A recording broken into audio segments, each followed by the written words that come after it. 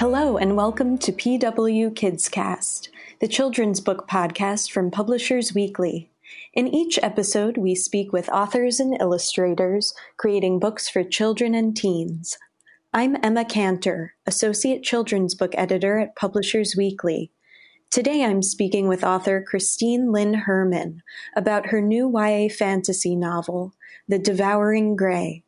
The book is due out on April 2nd from Disney Hyperion, which is sponsoring this podcast. Born in New York City but raised in Japan and Hong Kong, Christine Lynn Herman subscribes to the philosophy that home is where her books are. She returned to the United States to study at the University of Rochester, where she received the Dean's Prize in Fiction and an honors English degree. Currently, Christine resides with her books in Brooklyn, New York, along with her partner, many plants, and their extremely spoiled cat. In The Devouring Grey, 4 teens with magical powers, Violet, Justin, Harper, and Isaac, must confront dark family secrets if they hope to save their town from a dangerous monster. Thank you for speaking with me, Christine. Thanks, Emma. I'm excited to get started. How did the concept for this fantasy story crystallize? Well, it's set in upstate New York, which is where I attended college.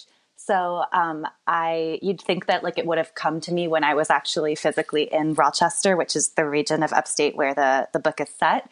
But it actually came to me on my semester abroad. I thought I needed to go away to be inspired by a new place. And it didn't hit me until I left that I needed to write about this place that had become my home. So that's where the initial seeds of the idea came to me. And then I wrote it when I was physically back in Rochester the next semester. The Devouring Grey has been compared to Stranger Things, The Raven Cycle, and Riverdale. Is it fair to say you're a fan of the paranormal genre? Absolutely. When I first got into young adult literature, it was during the first paranormal craze, 10-ish years ago. And I read a ton of Holly Black and a lot of other books like that about vampires and werewolves and witches and everything under the sun. So I knew I wanted to kind of bring that back in my own way, but with my own spin on it, which is a lot more classic horror tinged and brings in a lot of the influences of 80s horror stuff that my parents were big fans of that I grew up exposed to. So that's why I love the Stranger Things comp, because even though it's not set during the 80s, I do feel like it's almost an homage to that kind of vibe. The book features an ensemble cast, including Violet, Justin, Harper, and Isaac, the descendants of 4 magical founding families in their small town. What led you to structure the book in this way? Well, I've always been drawn towards multiple POV narratives because I love looking at the different ways that people see themselves and the way that they appear to other people. Especially when you're an adolescent, I think the way that you feel on the inside isn't always how you're perceived. And I love being able to look at that through a bunch of different people's eyes. So I knew from the very beginning that it was a multiple POV book because the idea came with 3 of the 4 characters you just mentioned attached to it. I had Justin and I had Isaac and I had Violet from the beginning. Harper took a little bit longer, but was worth the wait. And I think that I also love to look at the way that friend groups can shape your experience when you're at that age. My friends were so important to me and what I did and how I behaved, and especially with this extra bond of their supernatural abilities and their family history, it felt like if only one of them was telling the story, we'd just be getting 20% of it. As you were plotting, how did you go about juggling the different characters and their stories? Oh, that's a great question. It took a couple of drafts to get the balance right because it was very, very difficult to handle all of the they're all feeling a lot of things all the time, and a lot of the time they're mad at each other. So I needed to make sure that every character had as balanced a perspective as possible, in the sense that I didn't want to overly villainize any of my POV characters. I think they're all kind of messy sometimes and a little bit difficult because they're teenagers, but I also think that they all mean well and they're all good people. So I needed to make sure I could put them in conflict with one another, but have both of them come out of the conflict looking like, somebody readers would still want to follow. So I wound up, I literally used an Excel spreadsheet to plot the different beats of the story to see like who was narrating what, and to see if I needed to move things around, to put characters in different places to maximize like, hey, maybe we need to see what she's thinking here so that the reader can understand why she does this in a chapter, stuff like that. The novel also addresses themes of trauma and grief as Violet returns to her hometown after the death of her sister. Did those emotional aspects resonate with you on a deeper level? Yeah, I call this my grief book because I wrote it shortly after a family member I was very close to was diagnosed with a terminal illness. So I wrote it while she was dying. It was very, very hard at the time. It still is. And I can see a lot of that trauma in there when I read the book. It was really personal. There are still scenes that are very difficult for me to read, but I'm really glad that I went so deep, and I'm glad I was so honest with myself. And I've had readers say some really nice stuff to me about that who've been through similar things, and so that makes me feel good. I know that I can't possibly represent everyone who's ever lost a loved one's experience, but I know I represented my personal experience, and that's what was important to me. The Devouring Grey is your first novel to be published, but I'm curious, were there any previous attempts that you were working on? Oh, absolutely. I've been writing a book every year, like a full draft of a novel since I was 17. But this was the first one that I cared about enough to pursue it towards publication because it was the only one I felt like it was finally good enough. It took, I think this was the 5th full-length book I wrote. And the other ones I would try to revise them, and sometimes I would even send them to like my sister. She's like my first and best beta reader. Well, I have 2 sisters actually and a brother. They've all read the book, but she's the toughest one of the 3 of them. But I just knew The Devouring Grey was special. It was the only book that I tried to find representation with. And I'm really glad that it's the book that sold because I feel like it accurately represents the kind of stories I want to tell and the kind of writer I want to be. And what was the submission process like for you before you connected with your agent? Well, I actually did a contest called Pitch Wars, which has led to a lot of publication successes. I was ready to shelve the book entirely before that because I had queried it previously and it hadn't really gone anywhere. I knew that it wasn't ready yet, but I didn't know how to take it further on my own. And then I entered Pitch Wars like on a whim, basically, and I got in. And it's a contest where you work with a published or agented author, and they serve as your mentor for like 2.5 months, and you work really hard on the book together. They give you notes, you revise it again, you work on like your query and your synopsis and all your submission materials. And then there's an agent round where agents can come through and request the pitches that catch their fancy. So that was a really big turning point for me because I learned a lot of writing technique and craft things. And I also made my best friend. My best friend is my former Pitch Wars mentor, and we really clicked, and she like understood, I think, what kind of story I was trying to tell and just was like, let it out. We're going to do this. And we did. And the book was so much better after that. And that's when I got my agent, when I queried after the agent round. All of your revisions and work certainly paid off. The novel sold to Disney Hyperion in a 2-book deal, including a sequel. How did it feel to have such excitement about your first novels? It felt really incredible and surreal. I'm a lifelong reader. I think many authors are, and I know how crowded the shelves are in the YA space right now. So just selling the book felt like an incredible accomplishment. And I'm still so grateful and floored that Disney understood what I wanted to do, got my vision, and got me so well. And then to see it's so close to release now, and to see like readers picking it up and getting tagged in like reviews and stuff and like cool Bookstagram pictures, it's totally so much more than I ever could have asked for. I remember when I was entering Pitch Wars back in the summer of 2016, and I just remember thinking to myself, I just want one person to love this book the way I love this book.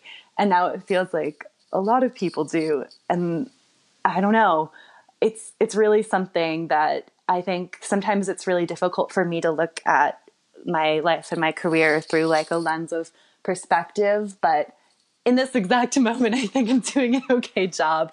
I'm so grateful and I'm so lucky. And I love my team at Disney, and all the early readers who've identified with this book, like I'm getting a little emotional because this book means so much to me, but to have it mean something to other people too is really so much more than I ever could have asked for.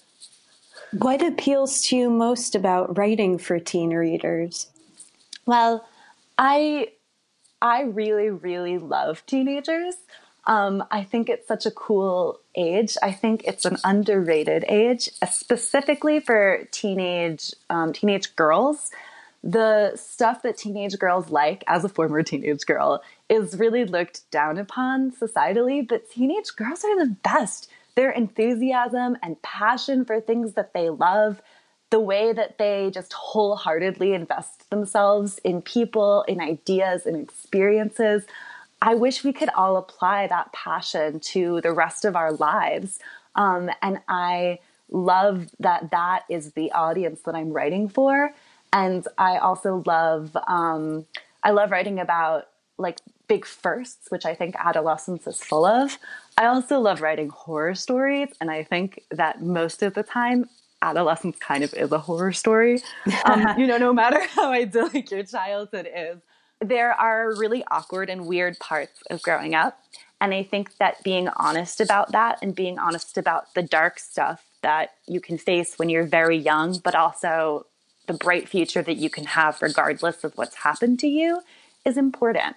I also just really, really like writing about like teenagers making like big decisions that are going to impact like the rest of their lives, and like first kisses and like first dates and getting into college and stuff like that. It was such a transformative experience for me in my own life, and it feels kind of like I'm exercising my own personal demons a little bit.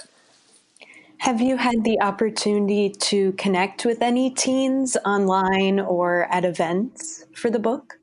Well, actually, my first beta readers my siblings were all teenagers still when I wrote the book. So they were the first teens to ever read it. And my youngest sister is a college freshman now. She's 18, and she was always like my go-to when I had questions about like slang. I was like, I'm very old now, Joanna, please help me.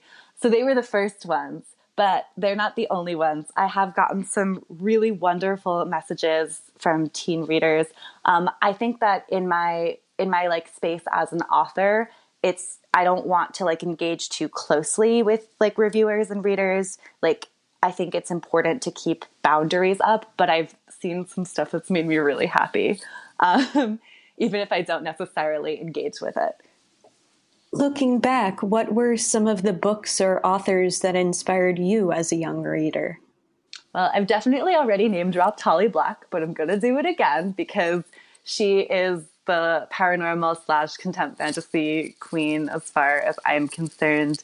I loved her books in middle school and high school and also now. I was also a really big fan of Sarah Rees Brennan, who I think is perennially underrated.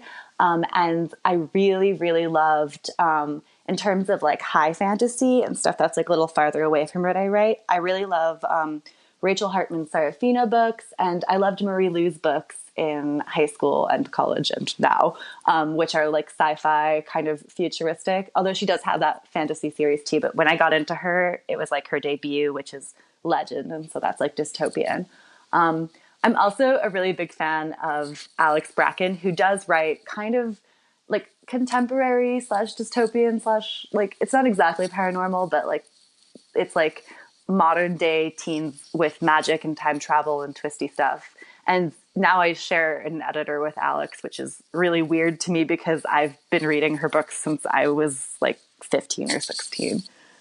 Backtracking a bit, you mentioned in your bio that you've had quite an international upbringing, and you discussed earlier your study abroad experience. How has that impacted your writing, do you think? I think that I grew up bouncing around the world, in and out of the States, in other countries. But my family is American and like very like New Yorker-y. And so it gave me a really interesting, weird perspective. I think I tend to write about outsiders because of that, because I was like the perennial new kid at school and because I was used to leaving places and not very good at like putting down roots. And so that's a perspective that comes naturally to me. But I also think that I have a fascination with small towns and people staying in the same place for a really long time because I didn't do that. And so I talk about it a lot because it's something that I never got to experience. Like my partner, he was born and raised in the same house, in the same town his whole life. And he's had like the same friends since he was like in elementary and middle school. And that is so surreal to me. I'm always like, what was that like? Tell me more. Because for me, it's like I'm really close with my siblings because we all had each other. But although I keep in touch with like friends from like past schools and stuff on like social media, it was different, you know? You can't really have a childhood best friend when your childhood is spent in like 4 different cities. As a debut author now, have there been any surprises or unexpected moments along the publication journey? I think debut year is kind of one big surprise in a lot of ways. I thought I knew what to expect because my best friend is a published author and she had already kind of gone through it by the time I sold my first book. But I was surprised anyway. I think probably the most delightful surprise has been the other debut friends I've made.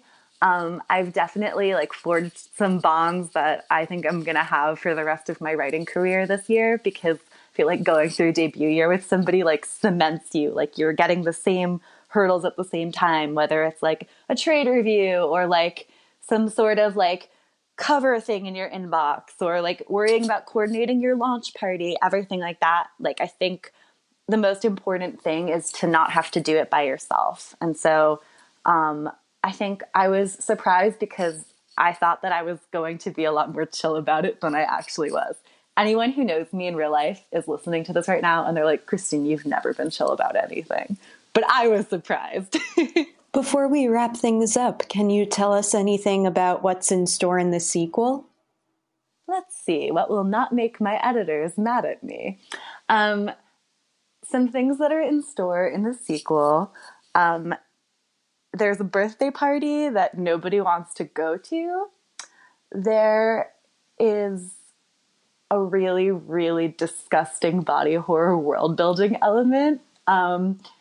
There are kissing scenes, which mild spoilers. There's no kissing in the first book. Sorry, friends, but I promise people kiss in the sequel. And let's see, is there one more thing that I can say? Oh, if you thought that everyone had lots of family trauma in the first book, I'm so sorry. We were just getting started. Okay, that's like really all I can say. Everything else is spoilery. And I'm revising it right now, so lots of things are changing. But those things aren't changing. Something for everyone, it sounds like. Oh, yeah. Congratulations on your debut, and thank you for speaking with me. Thanks so much. Once again, I've been speaking with Christine Lynn Herman, whose new book, The Devouring Gray, is out on April 2nd from Disney Hyperion. Thank you for listening to PW Kids Cast.